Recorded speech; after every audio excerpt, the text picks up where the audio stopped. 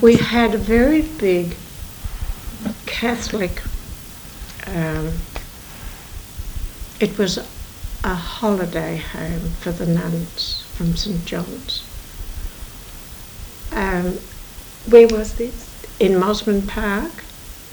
Do you remember whereabouts in Mosman Park? Yes, I do.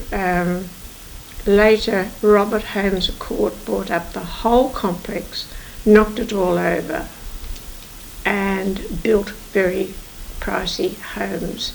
It was between the beach and Cottesloe Avenue, which we called Curtin Avenue in those days.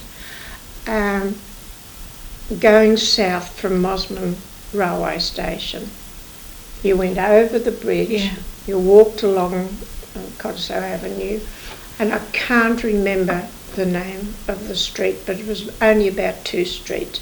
And it was, the land rises from the beach up until quite a high slope, and it was a very big complex. There was also a Catholic school attached to it,